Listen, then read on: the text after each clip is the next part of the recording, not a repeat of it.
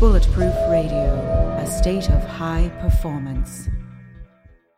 You're listening to Bulletproof Radio with Dave Asprey. What if there was a way to feel younger for longer? Well, there is. Your body needs something called the NAD+ molecule to help you age well. When you're young, your body makes a lot of NAD+, and that helps you make energy, it helps you keep your DNA healthy, absorb nutrients well, and it protects your cells from stress. But once you hit about 30, your NAD+ levels start to drop. The good news is that longevity scientists have found some things that can help, like niacin, niacinamide, and Niagen. They help your body make more NAD+ even as you age. All three of these are in an amazing formula called Qualia NAD+. Check out Qualia NAD+ risk-free for up to 100 days at neurohacker.com/Dave15 to save an extra 15%. That's neurohacker.com/Dave15, Qualia NAD+. It's what I use. Everyone's talking about red light therapy beds, and for good reason. There's a company called ARRC LED that's building an entirely new class of LED devices. ARRC LED beds integrate proprietary scanning technology and frequency protocols to shape the delivery of 6 different wavelengths in dose-optimized photobiomodulation. Yes, that's a lot of words. What it is, though, is that photobiomodulation improves the underlying energetics of the cells in your body. And those changes can benefit nearly every tissue and organ and system in your body. You change your cells and you change your life. For more information, visit arrcled.com. Hey everyone, it's Dave Asprey with Bulletproof Radio. Today's cool fact of the day is that shark skin is actually made up of tiny teeth-like scales called dermal denticles. That's actually a tongue twister. They help reduce friction and they make it easier for sharks to swim. And that's why when you rub sharks one way, they're really rough, and the other way they're really smooth. And all of my attempts to grow shark skin on my arms, because that would be cool, have failed today. So I apologize that I don't have an answer for how you can have dermal denticles, but if we ever get one, it's going to be cool. What if there was a way to level up your energy, get rid of stress, and take more control of your body? Welcome to Quantum Upgrade. This is a new technology that taps into quantum energy to help you feel amazing. Quantum Upgrade has a lot of different products that help protect you from EMF and help activate your body's natural healing abilities. You can expect better sleep, more resilience, less stress, and better blood flow. The cool thing about Quantum Upgrade is that the products are backed by a lot of heavy-duty scientific studies, and there's a new measurable upgrade. You can now use Quantum Upgrade to increase your consciousness levels between 1400 and 2200 on the Hawkins map of consciousness. If you don't know what that means, do some research because it's impressive, it's fun to learn about, and it's something that I've come to understand. Ready to try Quantum Upgrade? Visit quantumupgrade.io/Dave for a 7-day free trial. Today's episode is part 2 of our Q&A. So I'm still here at JJ Virgin's Mindshare event with my buddy Zach, and we are going to be going through your questions. And you can get your questions submitted and answered by doing it on Twitter, on our Facebook page, or by going to the bottom of the blog posts that contain the podcasts on bulletproofexec.com and just entering your question in the field there. So I love it when you ask these questions. It really helps me know what you care about, and I'll do my best to answer all of them, or at least the best ones. All right, so picking up where we left off, we got a lot of questions about water, and so the best one we chose is from Philip, and it's kind of 4 or 5 questions in there. Right. So do your best. So tap water versus water filters. How much water should you drink per day? Do you really need to drink your body weight in ounces? And the effects of fluoride and pH and alkalinity. And this guy's asking specifically about the Kagan water systems as well. Kegel water? So, all right, I'll explain all that stuff, but we're going to have to maybe go through those one at a time because I think I'll probably forget one of those in the middle. So the first one is, how much water should you drink? All right, there's an amazing biohacker signal that a lot of people miss, and it's called thirst. And it's the most important thing you can listen to. Now, you might need a little bit more water than your thirst would dictate, but probably not that much more. there isn't great evidence that says over drinking water is good for you. In fact, there's good evidence that says it washes out electrolytes, and it's not that good for you. So if you just habitually become used to being thirsty and you don't really recognize the signal, you might want to drink more water. It's also interesting that the more toxins that you're exposed to, the more water you're likely to want to drink. One of the biggest signals of your hydration status and your toxin exposure is your pee. Since we're talking about water in, we've got to talk about water out. And when you, say, drink a bad cup of coffee, or when you drink beer, we know that these are things that make you pee. And the difference between drinking a cup of lab-tested coffee, which doesn't have a potent toxin that irritates the bladder and kidneys, this would be ochratoxin A, one of the more common mycotoxins in coffee. When you drink beer, which also has OTA, or coffee that has OTA, the body goes, oh my God, get this out of here, and it makes you have to pee urgently. And then you go pee, and there's not that much pee.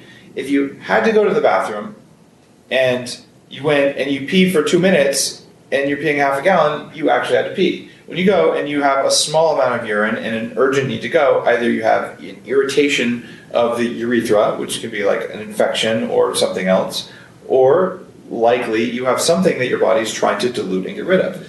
To prevent cancer and damage to the kidneys and to the bladder, your body will gladly pull water out of plasma and put it in to dilute these nasty chemicals. The solution to pollution is dilution. Well, it applies in your body as well. So this means that if you have just a little bit of pee and it's a very light color, you're dealing with toxins and you need to drink more water anyway. And if you're dealing with a normal volume of pee and it's a normal level of yellow that's not super concentrated and that's not super dilute, you're doing it right. If your pee is super light colored and you have a lot of it, you're actually drinking too much water. And the idea of drinking so much water that your pee is always light doesn't make a lot of sense. And if you're going to do that, at least add a little bit of salt to the water because you're probably messing with your electrolytes.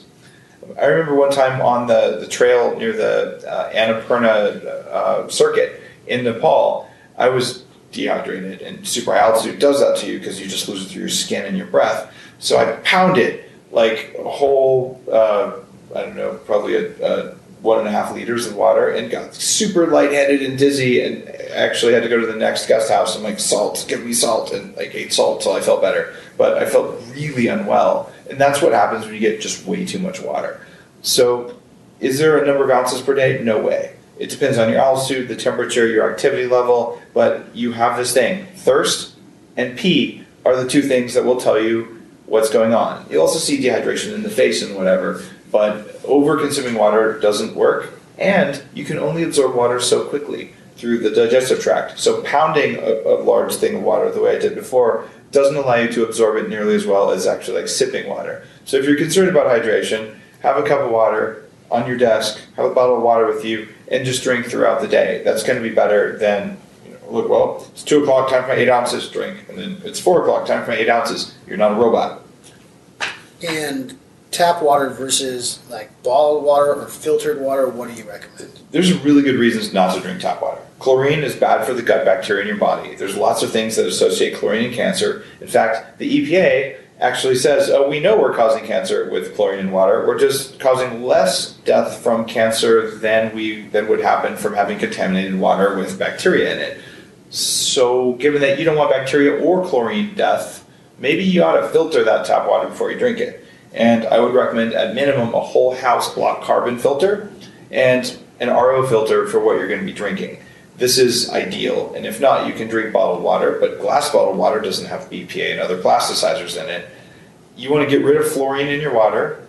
Fluoride is not good for you. I wrote extensively about fluoride and IQ. Fluoride does not prevent tooth decay. It just doesn't. You put it topically on the teeth and you get a short-term benefit, but it's an anti-thyroid drug, and we have mass problems in the US with thyroid dysfunction, and fluoride use is a part of that. So getting rid of fluoride, getting rid of chlorine, and if you're in one of the parts of the country that uses chloramine, you're doing something even worse to you.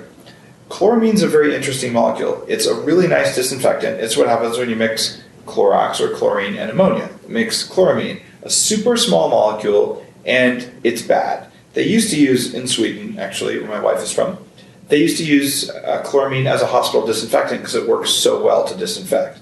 just one problem. The nurses and doctors started getting allergic to chloramine, so they banned its use in hospitals. Now, in the US, because chloramine is cheaper than using straight chlorine, you can save money as a water treatment provider. They use chloramine. And this has a negative effect because chloramine is stable in UV, which means when it exits into the watershed, it's still there, and it's sterilizing water, and it's actually killing frog populations. They've been declining in places with chloramine. So it's bad for the environment, but worst of all, you pretend like you have little tadpoles in your stomach, so you shouldn't be drinking water with chloramine in it. This is why tap water is just a bad thing. We also have things like lead pipes, which are common, and pipes with leaks in them, and we have situations where bacteria actually form on the inside of the pipes, and they can reinfect the water. So, and then we have those plastic pipes that also can be off-gassing. So there's tons of reasons that you have no idea what's in that tap water, but whatever's in there you probably don't want to drink unless you're dying of thirst, in which case all bets are off. What about chlorine in pools versus like saltwater pools?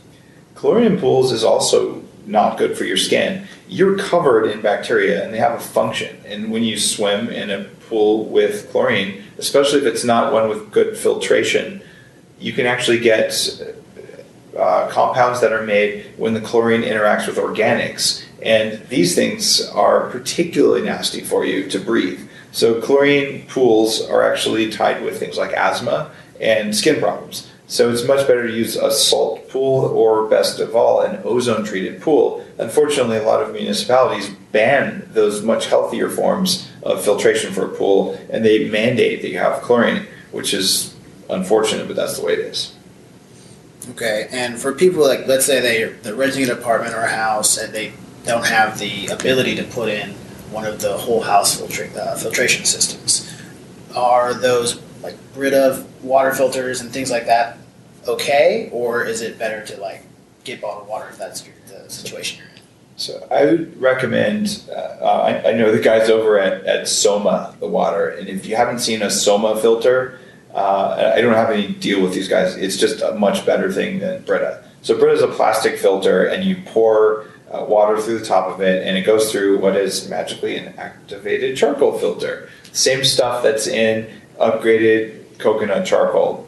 Believe it or not, it's just upgraded coconut charcoal is a much finer particle, and it goes beyond normal food grade standards and much less filtration grade.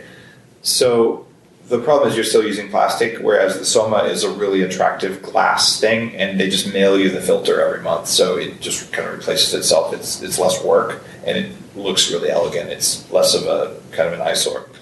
So when you use a filter like that, you're getting rid of most of the lead. You're not getting rid of some of the potential viruses that come through, but for the most part, bang for the buck wise, it's pretty good, and it's a minimum thing. And if you're making coffee or tea and you're not filtering your tap water, you're totally doing it wrong, because filtered water is a requirement for good quality coffee.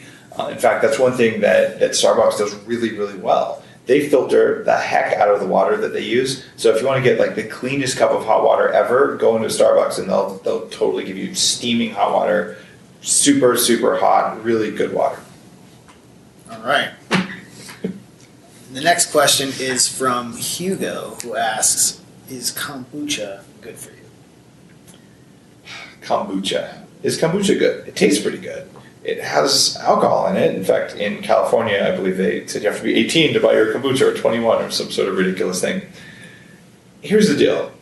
Kombucha isn't always the same. It depends where you're getting it. And kombucha, if you've never heard of it, it's what happens when you get a weird mix of yeast and bacteria that feeds off sugar in green tea. And I used to grow my own kombucha back when I was a raw vegan and all. And frankly, it's disgusting. You get a bowl, and you put this like green or black tea, actually the one works, but you put this tea in there, and this thing forms, and you get little nodules from someone else, and they grow. And it looks kind of like a giant organ, and it's really rough. And what it is, it's a multi-celled organism, and what it spits out is kind of like vinegar, and that's what kombucha is basically the waste fluid from this thing. Now, does it have probiotic effects? It does have probiotic effects. However, there are several antibiotics that are novel that have been identified in kombucha, and a lot of them haven't been studied. You also don't know, especially if it's homegrown, you don't know what species of yeast is entirely in it. If you go to the store and you buy kombucha, they at least tell you. And a lot of times it's like Saccharomyces boulardii, which we talked about in a podcast with Joel Kahn as something that lowers your cardiac risk, at least risk of having congestive heart failure. So Saccharomyces boulardii eats gut candida. So bad yeast in the body can get eaten by this good yeast. So if that's in there, that's good, but you don't know what else is in it. So I've seen kombucha trigger candida outbreaks in people. I've seen it trigger sort of yeasty things. And most kombucha you can buy is full of sugar. So if you want something delicious, the most common brand of kombucha, their mango flavor is crazy, but it's also like drinking a soda, kind of. So I would say it's hard to say it's good or bad. A low sugar kombucha might be good for you, but it also has stuff in there that we haven't really studied. So I would say use it occasionally and monitor the effects for the next 2 days. Does it cause a rash? Does it cause you to feel different? And I enjoy it on occasion, but sparingly, and consider it to be a suspect food, but definitely not like a kryptonite food. It can be useful. And what about like the serving size? Because they give it to you in a 16-ounce bottle usually. Like, are you supposed to have a small amount of it, or is it beneficial if it's a good one to have that much? Zach, that's a good question. I don't know the optimal serving size, and it's funny because there's number of colony forming units and all when you're looking at probiotics. So more is better, right? So if kombucha itself doesn't have all these other things that are harmful to you, it's probably better to have 16 ounces than not. But I think there is a lack of science around kombucha, but we all know it's good. Fair enough. I know that I did my own when I was doing a ketone analysis. It totally took me out of ketosis when I had kombucha because of the sugar. So that was something that I didn't think of that before. But when I saw like my ketone levels go way down after I drank, I was like, okay, so don't drink that if you want to stay in ketosis for sure. Agreed. Okay, this next question is kind of an open-ended one. It's from Kevin, and he just wants to know what... We forgot. You can't go on. We haven't talked about Kegel water. Oh, right. Yes. I think it's Kagan, but okay. Keep getting it wrong. All right. So if you're a Kagan multi-level marketing distributor, I apologize if I've offended you. Because actually Kagan has some cool infrared socks, I believe, if I remember that right. Don't they sell those as well? I have no idea. So I'm 99% sure it was also Kagan. But whoever it was that makes those far infrared reflective infrared socks, they work. My feet were never so hot, but I have size 16 feet, so the socks like stuck off the end of my foot. But whatever, like the infrared stuff is cool. And there's actually some evidence around surface tension for putting like magnets around your water. And you can affect surface tension of your water, and water that has a lower surface tension does absorb better. That's all good. So being a biohacker, in the late 90s, I bought a Jupiter Movello, which is a very high-end Japanese sourced type of alkaline water maker. And I bought it, and I religiously used it. And, I mean, we talk about poop a lot on Bulletproof Radio, and I apologize in advance, but I stopped digesting my food.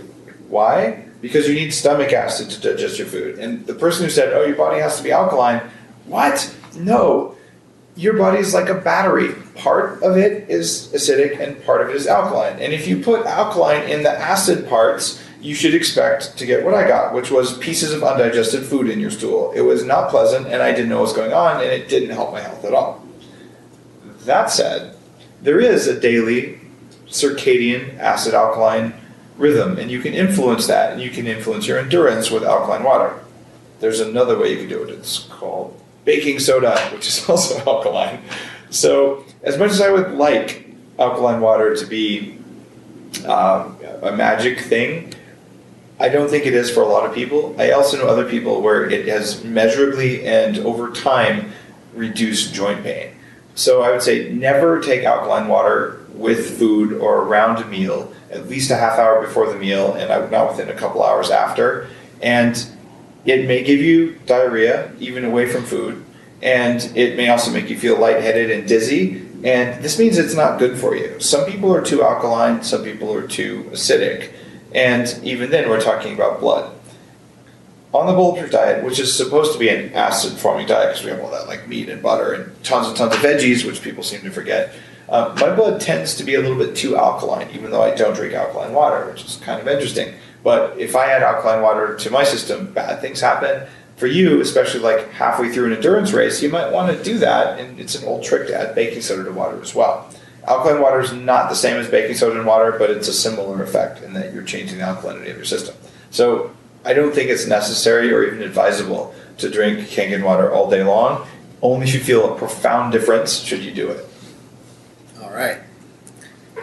So back to Kevin's question. It is, what keeps you inspired? What keeps me inspired? It's getting the emails like at 2 a.m. that say, "Hey Dave, you don't know me, you never met me, but I lost 50 pounds. I got my brain back."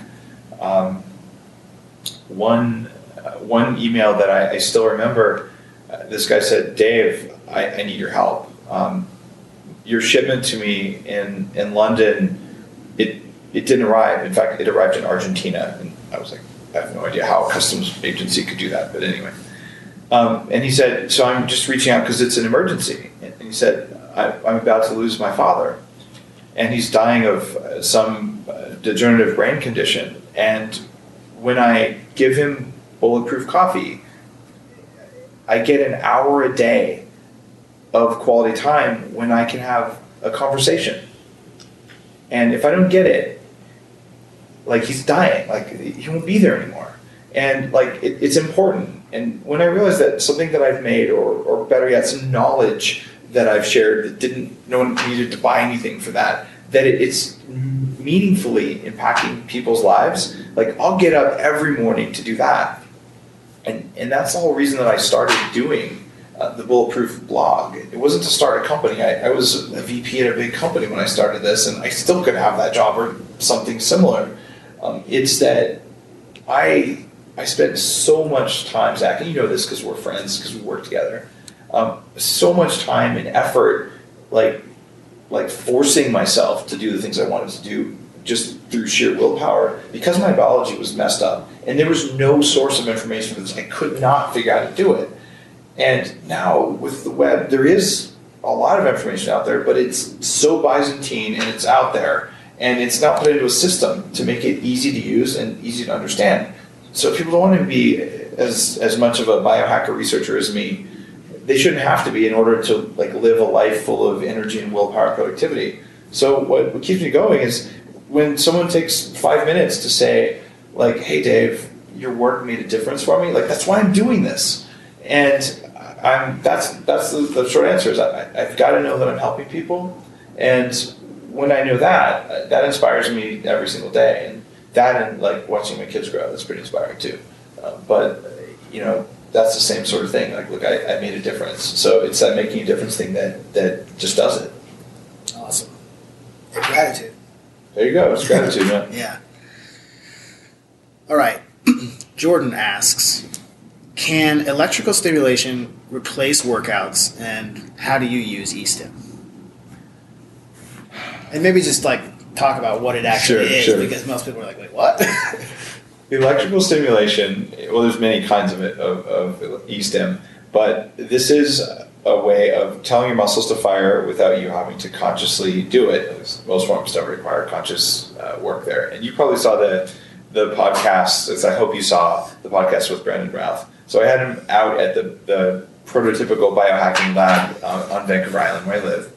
And we hooked him up to this, and you can see him going, "Ah!" So Brandon Routh, if you don't know him, he's on Arrow this season, and he also played Superman in one of the big movies. And we've gotten to be friends because of the Bulletproof thing. And so I shocked him really heavily, and you can see like he's pretty ripped, with these like giant muscles pulsing. So you got to watch that video. This is one of the podcasts with Brandon Routh, and what you can do is you can cause muscle growth and even cause nerve growth very dramatically with muscle stim. And you'll find like Compex makes a great unit, and they sent me a demo unit. I don't have a deal with them, but they're one of the big manufacturers. Mark Pro was at the Bulletproof conference. They also have a really nice unit. Those are sort of the two mainstream ones that use normal TENS style stimulation. So these are really good quality units, and you can see muscle growth and you can see vascularization from those.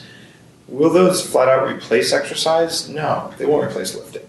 there's something that comes from functional movement, from integrating movement, from having balance. Now, can you have quite adequate muscle growth from muscle stimulation with electronics? You can.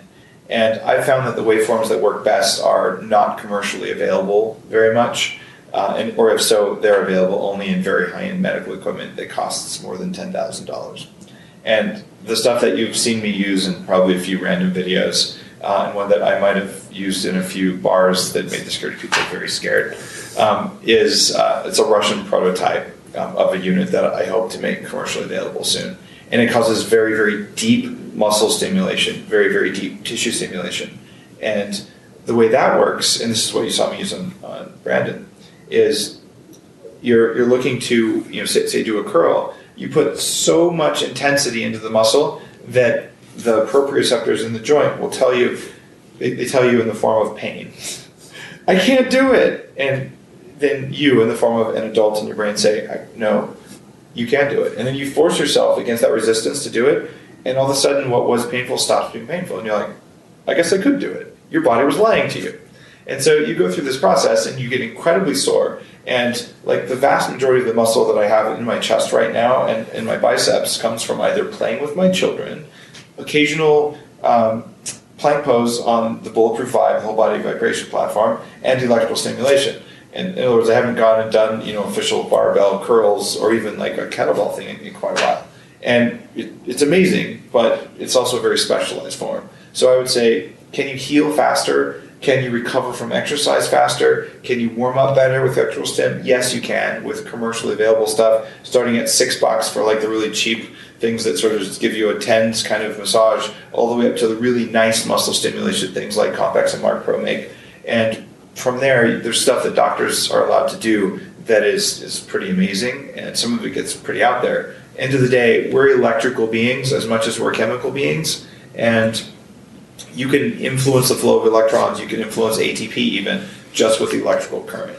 And this, by the way, is not talking about things like microcurrent stimulation, which I've personally seen completely reverse macular degeneration. As in, it was there, now it's gone. So our cells will heal with electrical currents. And if you read Robert Becker's book, which came out in the late 90s about electromagnetism and what it does in the body, you realize that a broken bone heals because of an electrical current. There's a current of injury. So one of my goals in popularizing biohacking is to get lots of people paying attention to what electricity in all of its various flavors does to different parts of the body, because we can do things to our bodies we didn't know about with electricity, and it's awesome. So there's another question that's actually related to the vibe, and this is from MJTD, and he says, the Bulletproof Vibe, before or after squats or both, and also how many times a week if weight training is 4 to 5 times a week. So to kind of tie it into eStem, how would you use those two technologies to enhance the effectiveness of your workouts or the recovery? So talk a little bit about that. So the Bulletproof Vibe it vibrates up and down 30 times a minute.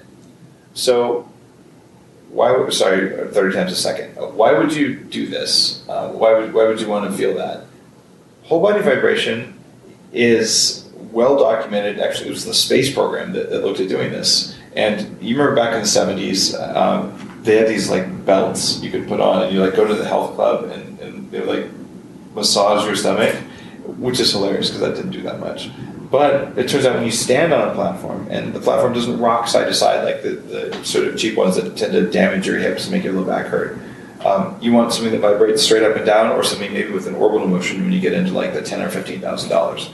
The Bulletproof Vibe it's about $1,500, and it's something that's solid steel that vibrates at the frequency that NASA used the most to stimulate like healthy bones. The problem with astronauts is their muscles and bones go away because they're not getting any stimulation. So when they come back and before they go, they can use whole body vibration to speed healing.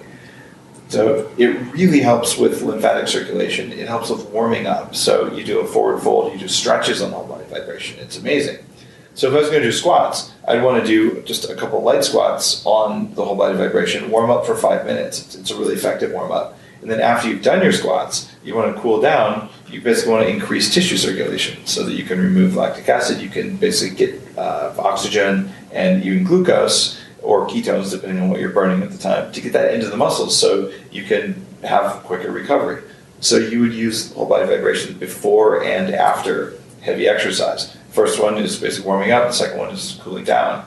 And it's hard to explain, but it feels good to do it. Like you stand on it, you're energized. And the lymphatic drainage thing, plus just the signal to your body that, like, I just did something 30 times, it's kind of interesting.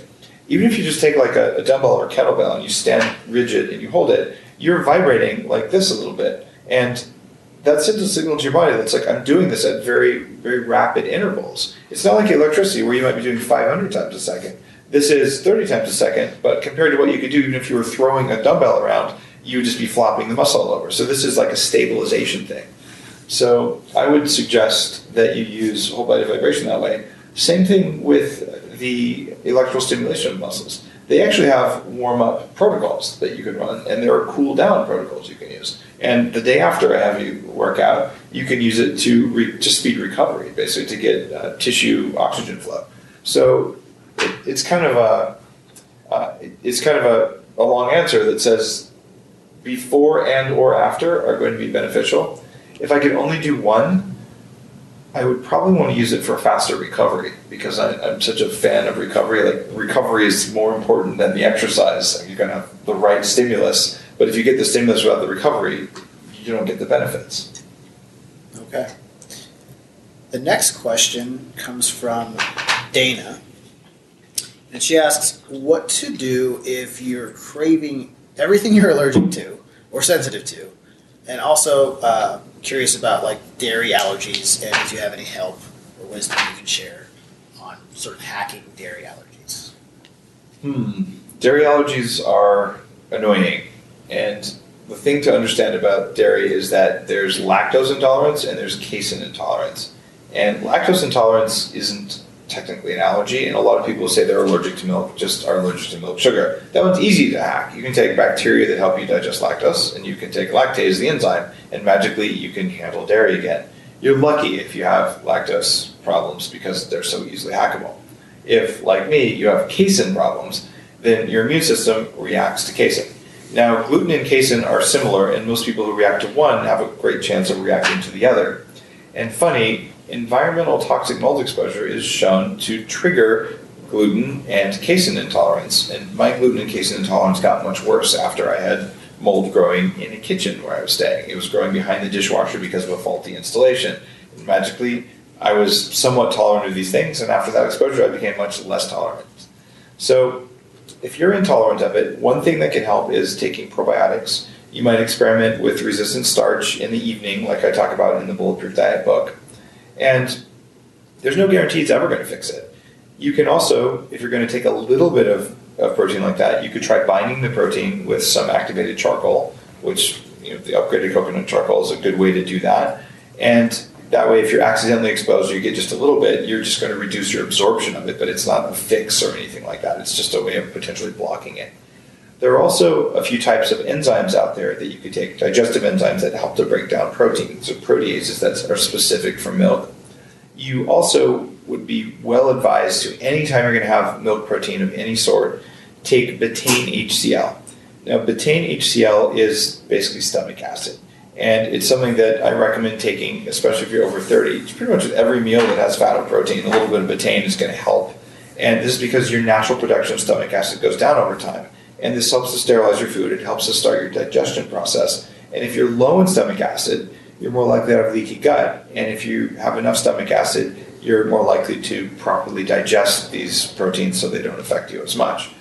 End of the day, though, you might want to look at some desensitization protocols. There are traditional allergy shots. There's a protocol called NAET, Natural Allergy Elimination Technique. I know practitioners, really good practitioners, who've had fantastic results with NAET. It's extremely out there from the way it's done, and I've actually gone through NAET and I didn't experience any benefits from it. That doesn't mean it hasn't worked for some people, because I know people where it has, and I know very, very good practitioners who found it works for a substantial portion of their population. It didn't work for me. So I think it should be on your list of, is it possible that it might work for me? It's possible, but it's pretty far out there. There's things, avoid being in the presence of this thing within 6 feet of it for 24 hours after your treatment, and it sort of involves acupuncture and some other things. But it's interesting thinking, at least as its roots in Ayurveda. Well, the other part of the question was what to do when you're craving the things that you're allergic to. Like, is there any advice on that? When you're craving that, it's oftentimes a yeast problem in the body. I don't know if you're suffering from yeast or not, but this weird thing can happen.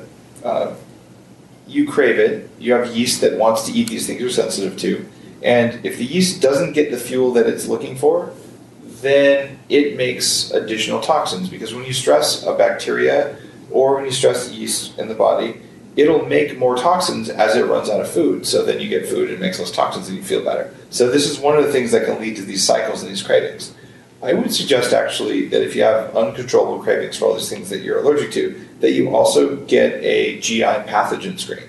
And you understand if you have a parasite going on, something like blastocystis, or if you have disbalanced or imbalanced, they call it dysbiosis. And this is basically the bacteria in your gut that aren't functioning the way they should. Because if you have these persistent cravings, that can oftentimes be a big trigger for it.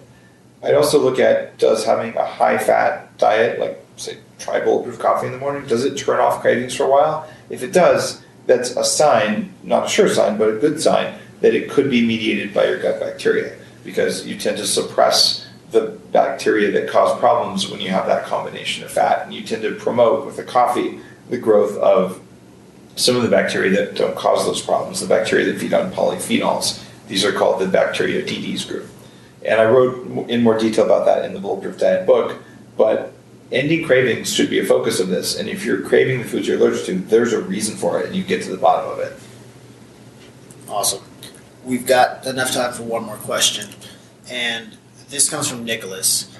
And he's asking about a lot of this. There's a news story that's going around right now about a new sugar molecule in red meat that can cause problems. And it's another one of those red meats bad for you. And so this guy's particularly curious of your thoughts on that study about the NEU 5-CG sugar molecule in red meat. So new 5-CG is something that was recently talked about in a study. This is a pretty cool study, because what they did is they took some mice and they bred them to have a specific problem, then they triggered this specific problem and said, well, that's how it affects all of us.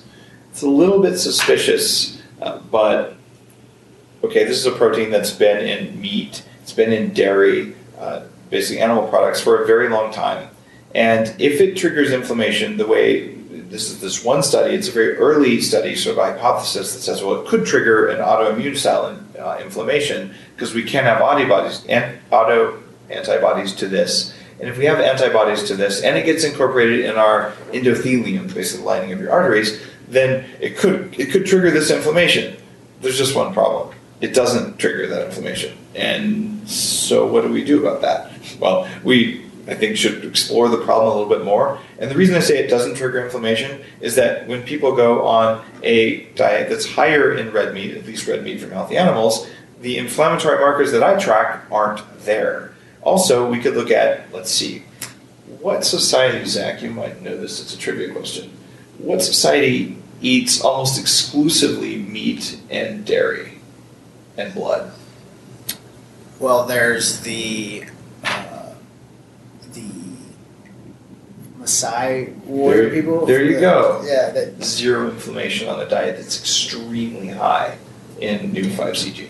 So given that we have use cases from ancestral people who don't have this problem, when I see my own results and that of all the people who've talked about, gee, I went on a bulletproof diet and my C-reactive protein went down, and very specifically, LPPLA2, which is a marker of damage to your endothelium, the stuff that these mice had problems with when they were fed a certain way and bred a certain way, we see LPPLA2 go down in a typical person who's reduced inflammation.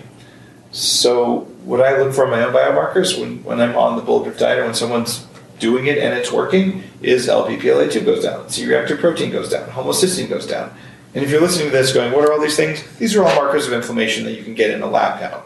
So if eating red meat causes this problem, we should see this result, and we're not seeing it. and we don't see it in ancestral people. Therefore, it's an interesting study. But if you're going to quit eating red meat because there's a chance that in mice it might trigger an immune response to the lining of your arteries that could lead to inflammation, look for the evidence. I'm not seeing it.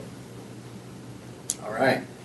That is it for part 2 of the Q&A. And just want to say thank you to all of you that submitted your questions through the blog on the podcast blog posts at the bottom of the post, on Twitter, on Facebook. Also want to encourage you to go to the forums if you have some questions that didn't get answered on this or previous Q&As. There are people in the forums that have been doing the Bulletproof Diet for as long as Dave's been talking about it who have asked a lot of the same questions that you have, and they've been answered either by Dave or by other people in the community. So if you go to the bulletproofexec.com/forums, you'll find a ton of information. And if you have a question there that you want a quick answer to, the people there are awesome. Jason Hooper moderates it. Just a great place to go for more info. Zach, thanks for doing this. And if you enjoyed this, I spend a great amount of time focusing on Bulletproof Radio. We've had almost 11 million downloads. We're regularly ranked number 1 on iTunes in health and fitness. And I work really hard to give you actionable, useful information, whether it's stuff that I know or stuff that other experts know, even people I don't always agree with, but people who are leaders in their field, people who are going to help you perform better and think better and feel better. If this podcast has been helpful to you, my ask is not that you buy another bag of coffee, and I'm grateful if you do that, but my ask would be just tell other people that it's good. Go to iTunes, log in, and say, I like this show, and here's why. If you do that, that helps other people find the show, and it creates kind of a virtuous cycle where it gives me the ability to help more people, and as you heard in this podcast, that's what gets me up in the morning. So please help me do more of this by leaving a good ranking. Thank you.